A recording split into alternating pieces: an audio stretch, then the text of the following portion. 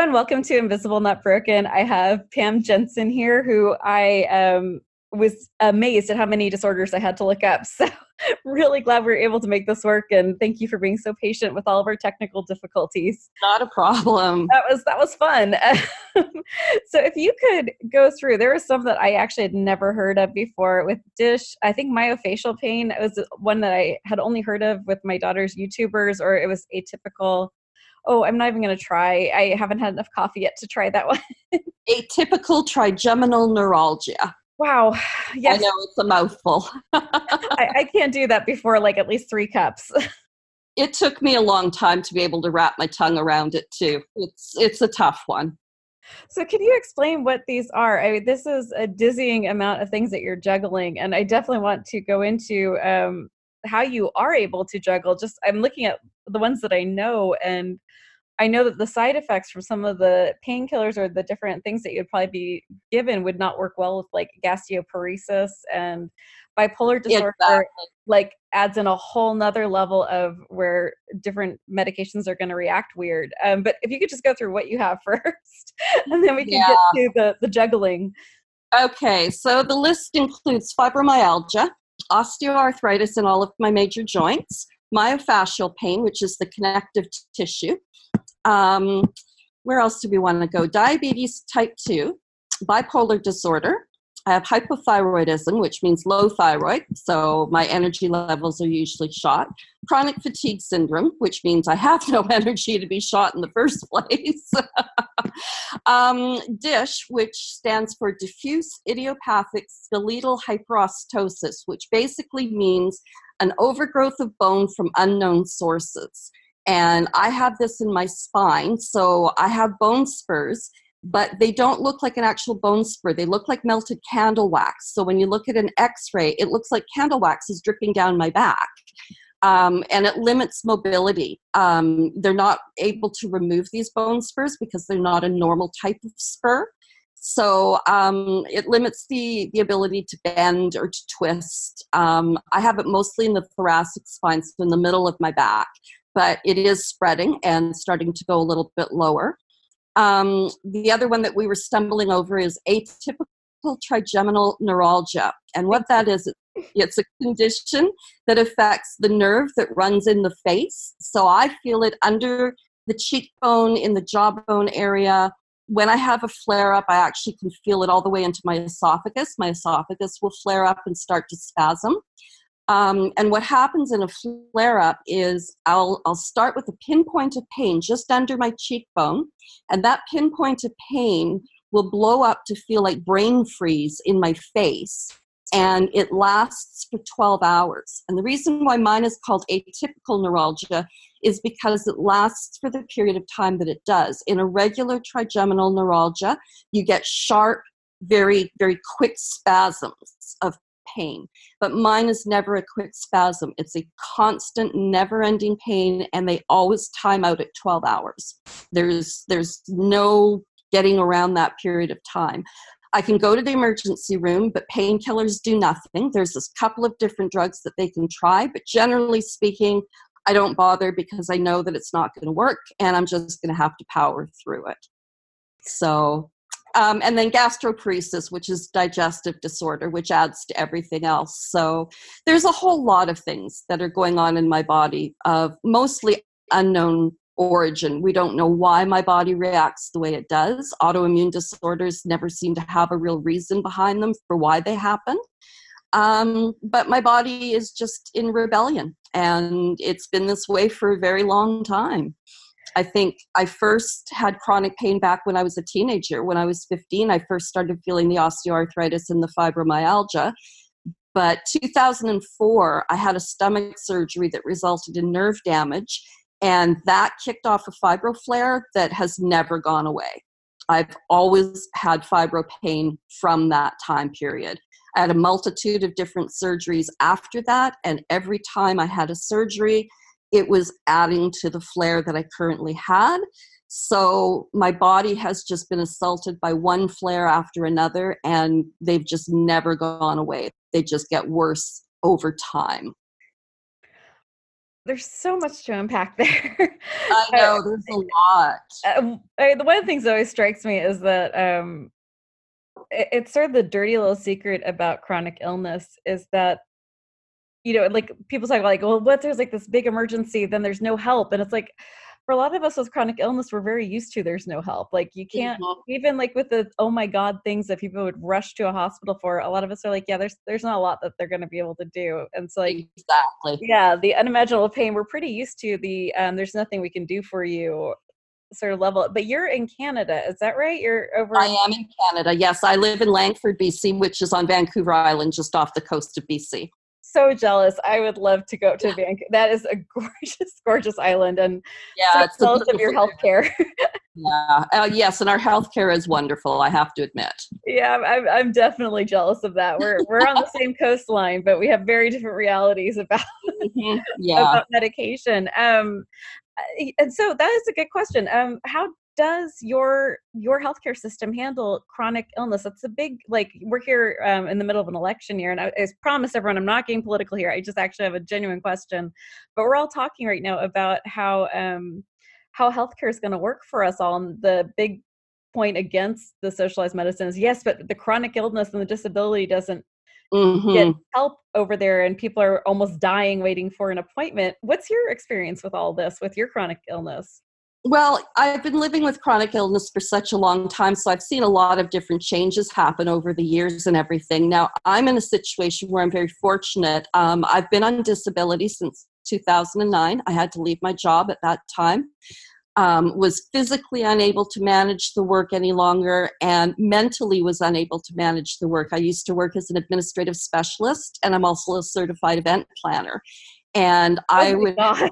I know, I would have Oh brain wow. so bad that I would be in the middle of a conversation and would completely lose my train of thought, would have no idea what I was just talking about. And I used to be renowned for never having to carry a notebook with me. Everything was always up in my head, and I knew everything that was going on, and never a problem. And when I started noticing problems and stuff, it just kind of became a bit of a landslide, and went from a couple of pebbles falling down the path to a whole mountain slide. Happened very quickly. And with the physical issues that I was experiencing with pain in my hips and my legs and my lower back in particular, walking became hugely difficult. I end up now, I use a cane and a walker to get around in a wheelchair if I'm going to be in longer distances. So I was lucky that when I went on disability from work, my work insurance has covered part of my disability, so I still get payments from work for being on disability long term. And I also have income coming in through our government, through our Canadian Pension Plan Disability Fund. So financially, I was not hit because it's all non-taxable. So I wasn't hit.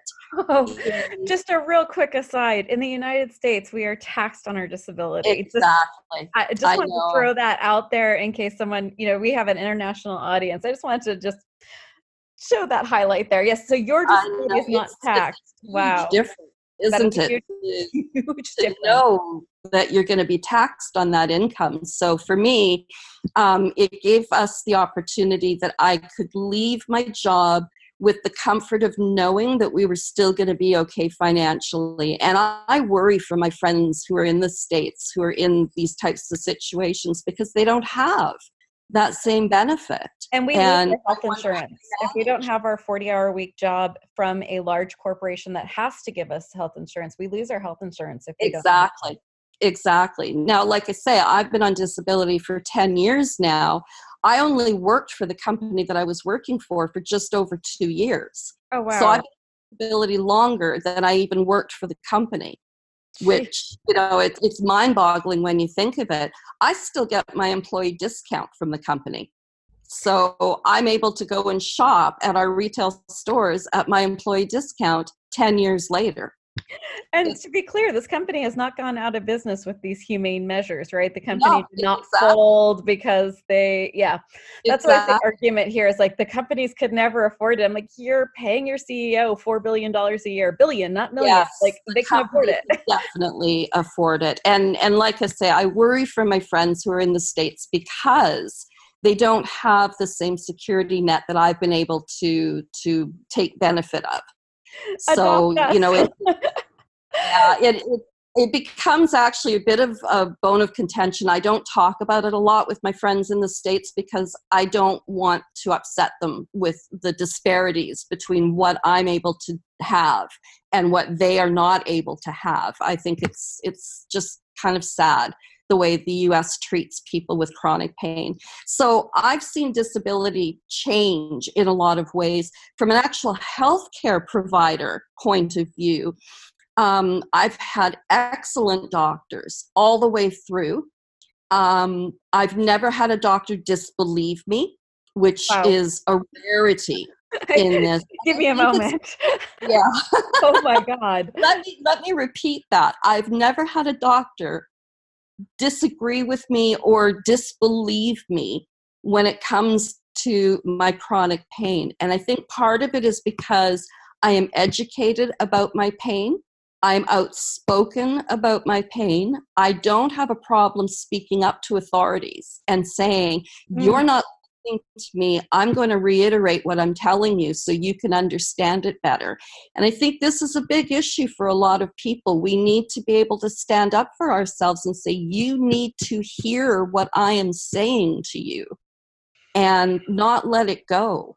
That is a skill that I think a lot of us are still working on. Yeah. That's probably one of the hardest things. I know for myself, I get white coat anxiety, where Yes. like someone with a white coat and a stethoscope comes in, and like my courage drops like 10 points. So that's Yeah, an I amazing know skill that you have. happens to a lot of people. Yeah, I think one of the reasons it doesn't bother me, I do a lot of volunteer work, and I know we're going to talk about that. One of the committees that I sit on, I am the lone patient partner. I'm the lone patient representative on this committee, and I am surrounded by top-level government, health authorities, and top-level surgeons and doctors. And I have to hold my own in this committee. I need to be able to stand up and speak and represent people with chronic illness and not be afraid of the titles and the white coats that they wear and all of that. And that gives a lot of courage to my everyday life where I can approach doctors who are in my life and not be afraid of them. I can see beyond the white coat, and I know that I have the ability to stand up to them and say what's on my mind. And it is a skill. It is something that takes time to learn. But I got to the You got to the point. Actions for everyone. mm-hmm. So as a ambassador for all the white coats, what have you learned from being in the room with healthcare professionals and with the words are escaping me, but like people are making policy? Yeah, basically the main thing that I've learned is that they're human just like me. You need to go into those kinds of situations with committee meetings and stuff, recognizing that behind their white coats and their government title. Yeah, so I've learned that despite the white coats and despite the government titles, they're people just like me. And so I treat them that way. I don't feel like I need to, be impressed or awed by their titles and all of that. They have kids, they have pets, they have problems, they have, issues they deal with in their life just like I do. And because I know I'm going to live with chronic illness for the rest of my life, it became a matter of necessity of being able to speak up for myself and hold my own in these committee meetings and stuff, because I am representing people who are chronically ill and I want to do a good job. I want to do the most fair and compassionate advocating that I can possibly do. So when I'm in these various committee meetings, and I sit on 4 different committees right now, all healthcare related, when I'm representing the patient, I want to do my very best job possible. And so I can't allow myself to be afraid of the people who are sitting in the room. It's not fair to me. It's not fair to the people I represent if I can't speak up and ask the hard questions or defend the status of chronic pain or chronic fatigue. If I have physicians in the room who don't necessarily believe in fibromyalgia, for example, it's my responsibility to convince them that this is very real, and I'm a representative of that because I have fibro. And this is why you need to understand what it's like for people who live with fibro and help to change their minds about it so they can see what fibro actually looks like. You know, invisible illness is a challenge because it's invisible. So if you can't see something, a lot of doctors use fibro as a throwaway diagnosis. If they can't find an answer for what your problem is, it's easy to say, well, it must be fibro. And what do you do to treat fibro? Well, there's not a lot of options. There are certain medications you can try, and you can try mindful meditation and breathing techniques and biofeedback and all these other things, but it doesn't go away. So, you know, you need to be able to show people that even though you can't see this particular condition, it exists, it's real, and it's painful. So, you know, you need to be able to stand up for yourself when you're advocating for others. And I'm very, very capable of standing up. I've never once had to back down from anybody. You know, I won't allow myself to back down from people. And with your advocacy for invisible disorders, are you also advocating in the mental health field as well? I do, yes, because I have bipolar disorders. So I tend to not advocate as much for that because chronic pain is more predominant in my life than my bipolar. I'm on medication. I've been stable for a number of years now. So because I'm not having episodes of manic and depression, I tend to not think about it as often. But my chronic pain is always there. So it's always at the forefront of my life. So I tend to put more of a spotlight on my volunteer work and my advocacy work on the invisible illnesses and the pain illnesses rather than the bipolar. And part of it too is I don't have enough time to advocate for everything that's going on in my body. If I was picking and choosing certain health issues that I live with, I have so many different health issues, I would not be able to do justice to everything. So, you know, chronic pain and chronic fatigue are the two major areas that I focus on the most with my blog, with my volunteer work, and only because there's only so much time that I have to give. So I have to be strategic on how I'm managing that time. And as you know, pacing is everything when it comes to having a chronic illness. So, you know, I have to be mindful of the pacing that's involved with what I do. I have been accused of lighting both ends of the candle and trying to light the middle. Pacing is not my Yeah. best skill. I do try better. How would you, because you seem to actually have pacing down pretty well, how would you recommend someone handle multiple conditions? Like, do you have like a doctor who's the quarterback? I hate to use a sports analogy, but it's the best one I can come up with on my feeble brain. Do you have like one doctor who knows everything you have and then tries to make sure that no medicines interact badly or no protocols are going to damage something else? Yeah, I do. My family physician is my main doctor.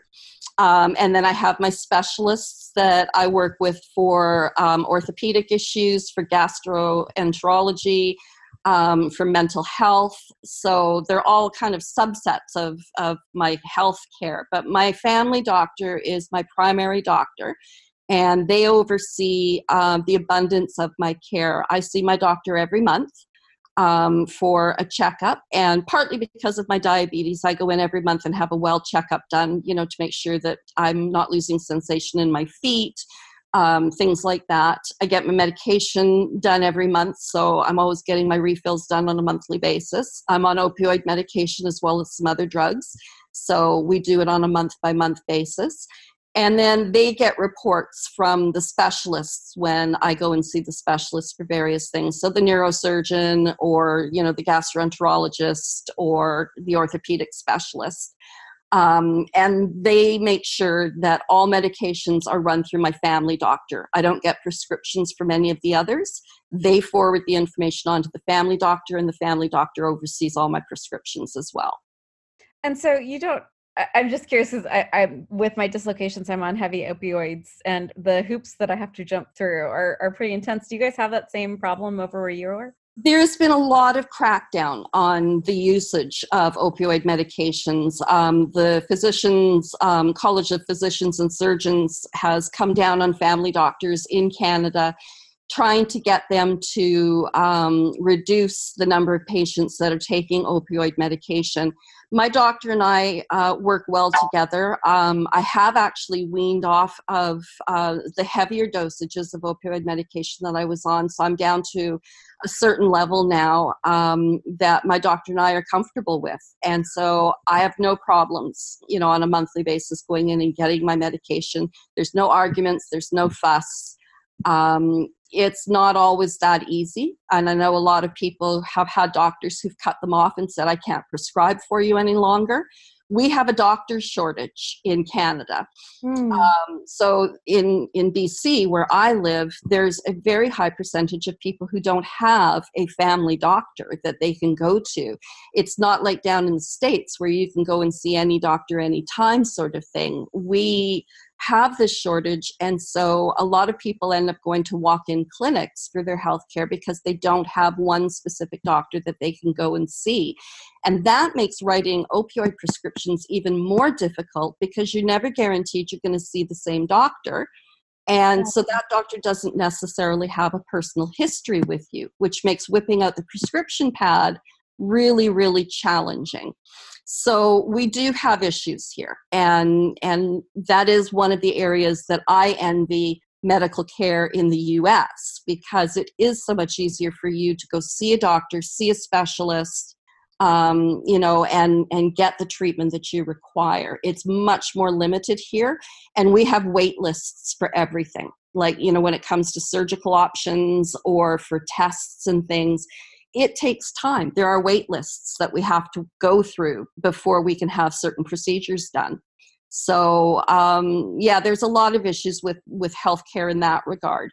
But I've been, like I say, very lucky in that I have a family doctor, and I've had one on a regular basis for years now. I've never had to worry about not having medical care. So dealing with the prescriptions and stuff, because she knows me, she knows my history. We've been together for a long time. She knows that I don't abuse medication. I get all my medication filled at the same pharmacy, so there's no crossover pharmacies or anything like that. And those are all requirements that the College of Physicians and Surgeons has cracked down on to make sure that the opioid crisis doesn't become even more of a crisis. So for you, what does pacing look like for how you pace through a day? Pacing for me is really a matter of building in rest breaks into my day and into my weekly activities. One of the committee meetings that I attend takes place in Vancouver, so I have to fly in for these meetings. I fly in. Where I live on Vancouver Island, I'm a 30-minute flight from Vancouver, so I hop a little plane and fly across the pond into Vancouver.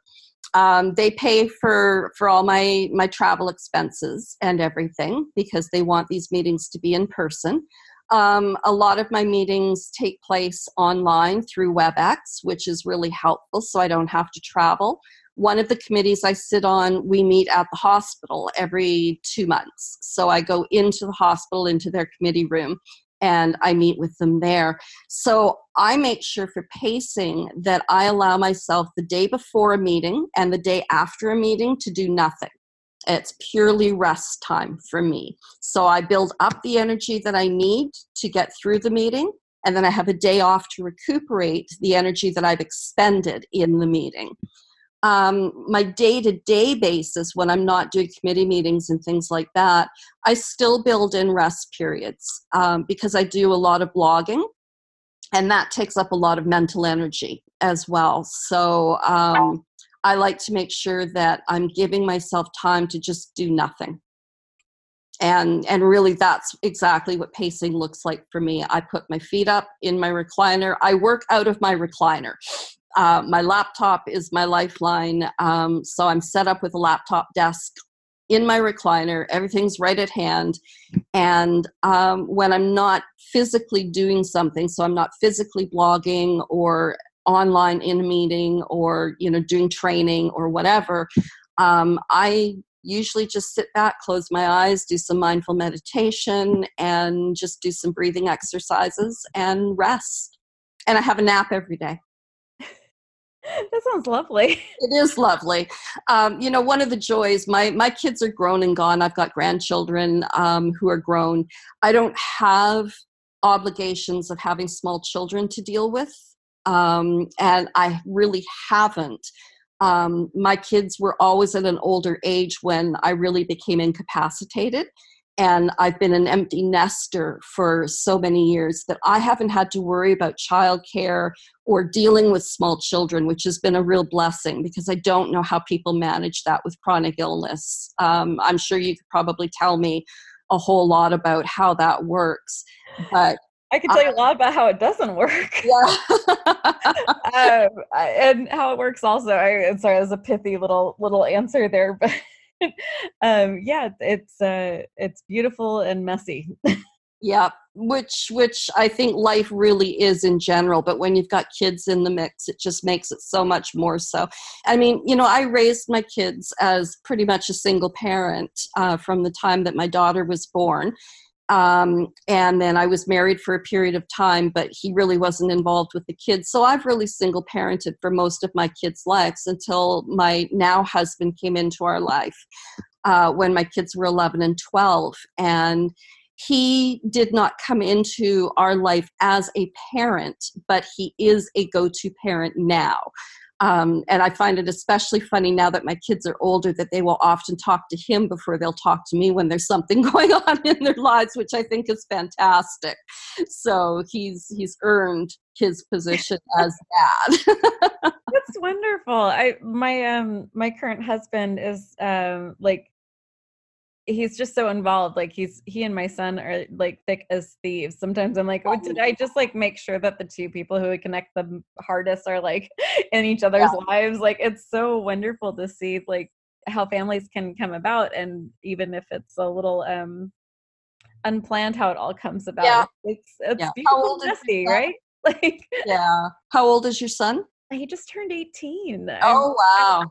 I'm in shock still about that. I'm not really ready. I'm at a weird age where all of my friends are having their first. Yes. And it's like this very strange thing where I'm like surrounded by my friends' toddlers and babies running around. And I'm like, oh. I became a grandmother when most of my friends were having their first children. I was going to say, you do not appear to be what I would at all. But to be fair, my mom, everyone thinks that my daughter is hers when they go out. Like, Mm-hmm. yeah, good genetics, right? Yes, absolutely. Absolutely. So but I'm the first to admit I had my kids young. My daughter had her kids young. My mom had kids young. Her mom had kids young. We all had our kids under the age of 18. Oh, So, wow. Okay. So yeah, you were much, yeah. Yeah, it goes back, through the generations for I think 6 generations where we all had them under the age of 18. So yeah, I mean, I've been blessed that I've been able to live my older years without having to worry about childcare and younger children and, all of that. So, but I miss having younger grandchildren because my grandchildren are all grown up. They're almost 20, 18, and almost 14 now. So there's no more babies in my family. I keep telling my son it's up to him to produce a new baby because my daughter is done. So yeah, I hear that. I'm the only one, so I'm like, sorry, this is it. I'm peace out. Cannot do that again. But they're lovely. Exactly. They're right twice. They're perfect. I can't. Sorry, we're almost at time, so I really want to make sure that we talked about your volunteer work by the way, please head over to our show notes because the blog is definitely going to be at Pam's blog. Will be first button you can hit. But what are you volunteering with? What are the things? So the stuff that I volunteer with, one of them is a surgical quality improvement group. So we are putting measures together that will help surgeons to improve the quality that they are providing to their patients. Wow. Yep. One of the Needed. groups, one of the groups I belong to is a laboratory quality control group. So we oversee all of the laboratories on Vancouver Island for quality control. A third group that I belong to is called a clinical resource group, and it's for the BC Emergency Physicians Network. And what they do and what this clinical group does, I'm the project lead for updating all of the patient information sheets that you're handed out in the emergency room when you're being discharged. All of the sheets that are currently being handed out had never been looked at by a patient before. And when I discovered this, when I first became part of this clinical group, I was like, well, maybe I could offer some insight into that by going through these documents and offering a patient perspective.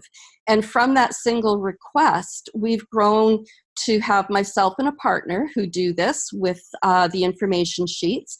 And we've also held group sessions where we've brought together up to 12 people who in a group go through these sheets in partners to get through them all, because there's about 300 information sheets that all need to be updated. And we're actually heading to Prince George at the end of this month to go and do a small group session up in Prince George, just to get patient involvement from a smaller community group. So it's been really, really interesting to see the input that patients have on the sheets that they're being given. What makes sense to them, how things are written. Does it read properly? Does it have the right information? Does it make sense to a patient that this is what they do in case of an emergency? And we've revamped these sheets to just become really valuable pieces of information now. It was a huge project and one I'm particularly proud of. And I don't know you, and I'm proud of you. oh, thanks. That's one of those things that would actually save lives. Like, we always want to have an impact, but that right there would save lives. It actually does save lives. Yeah. And then the last group that I belong to, because I like the BC Emergency Physician Network so much, I'm now sitting on their management committee as well. I just joined their management committee. So I'm looking forward to having more input into what this group does. And basically what their work is they connect all of the physicians in emergency rooms throughout BC. So any physician in any town in British Columbia can get real-time help with a problem. So if they encounter a patient, let's say in a small town in northern BC, and they encounter a situation or a health concern that they've not really dealt with before, they can real-time connect with a physician in an emergency room elsewhere in BC to get one-on-one information about that patient's condition and ways to help that patient. Wow. Yeah. I just I can just see how this changes everything, and everyone's it really does. If someone's listening to this and they're like, I want to start this in my area, my country, my state, do you have any resources that you can send me to put in show notes? Or a lot of what I do is through a volunteer group called the Patient Voices Network that puts together patients and healthcare organizations that are looking for patient representation. And that's how I got together with the Emergency Physicians Network, was through this volunteer group. The other volunteering that I do, I'm in training right now to become a health counselor for people with chronic pain on the phone. So that's through an organization here in BC called painbc.com. And what I'll be doing is actually learning all about chronic pain, more than I know already. You have empirical evidence. Ways to manage it, ways to handle it, ways that best help patients. And then I'll be paired up with a patient where for 12 weeks on a once-a-week basis, I will be in phone contact for an hour with this patient, helping them with whatever issues they're dealing with chronic pain. So what I say to people is, if you have a passion for volunteering and you have a passion for healthcare, start with the healthcare organizations that touch your heart the most. The Diabetes Association, the Heart Association, the Kidney Association, wherever your passion is in healthcare, start with your national organization and find out how you can volunteer. Contact your local hospitals and ask them if they use patient advocates, and if they don't, why not? And how can how can you get something happening where the hospitals will bring you on board as a patient advocate in the various projects that they are working on. That I is, think a yeah, lot of beautiful action item. it's self-initiative. You need to take the initiative and follow the path of passion that you're most interested in. Well, if you could send me, so I could put in show notes the volunteer organizations you're part of, so that I I can will. link that up, and also your blog. I would love to be able to link to your blog. So if you could send Absolutely. that to me, that'd be wonderful. PamelaJessen.com is my blog. It's pretty simple. And I post every 4 or 5 days all about chronic illness, chronic fatigue, fibromyalgia, invisible illness. I do a lot of guest posting. I'm actually, for the month of October, I'm featuring guests throughout the month for something I call Interview October. And getting perspective on various health conditions from all sorts of people. So I do this annually. This will be my second year of doing it in October, and I do it in April as well. So I do it twice a year. And I get such excellent feedback from people who learn more about these various health conditions that they've never heard of before, like DISH or like atypical trigeminal neuralgia, things like that. And so my aim with my blog is to educate and empower. Those are some absolutely amazing goals, and it seems to be right in line with all of your work in volunteering. And Yes, thank you very much for all so. of that work you've done in volunteering. I think there's a lot of people in Canada who will have a different outcome because of what you're working on. Thank you. I appreciate that. That's really what I'm aiming for. I want to know that I've made a difference. And when I get comments on various blog posts and stuff, I can see that that's happening. And to me, that is the main reason why I do this, so that other people can have a better quality of life. Well, thank you so much. And that is our time. So thank you for coming on, Pam. I really appreciate you Oh, I being so appreciate the patient too. opportunity. Thank you so much. All right. Well, thank you everyone for tuning in. And we don't advertise. So the new countries that are coming in to listen, that's all because you guys are sharing. So thank you so much for that. The kindest thing you can still do if you love the podcast is to go to Apple Podcast, say some things, leave some stars. We always appreciate that. And until next week, be kind, be gentle, and be a badass.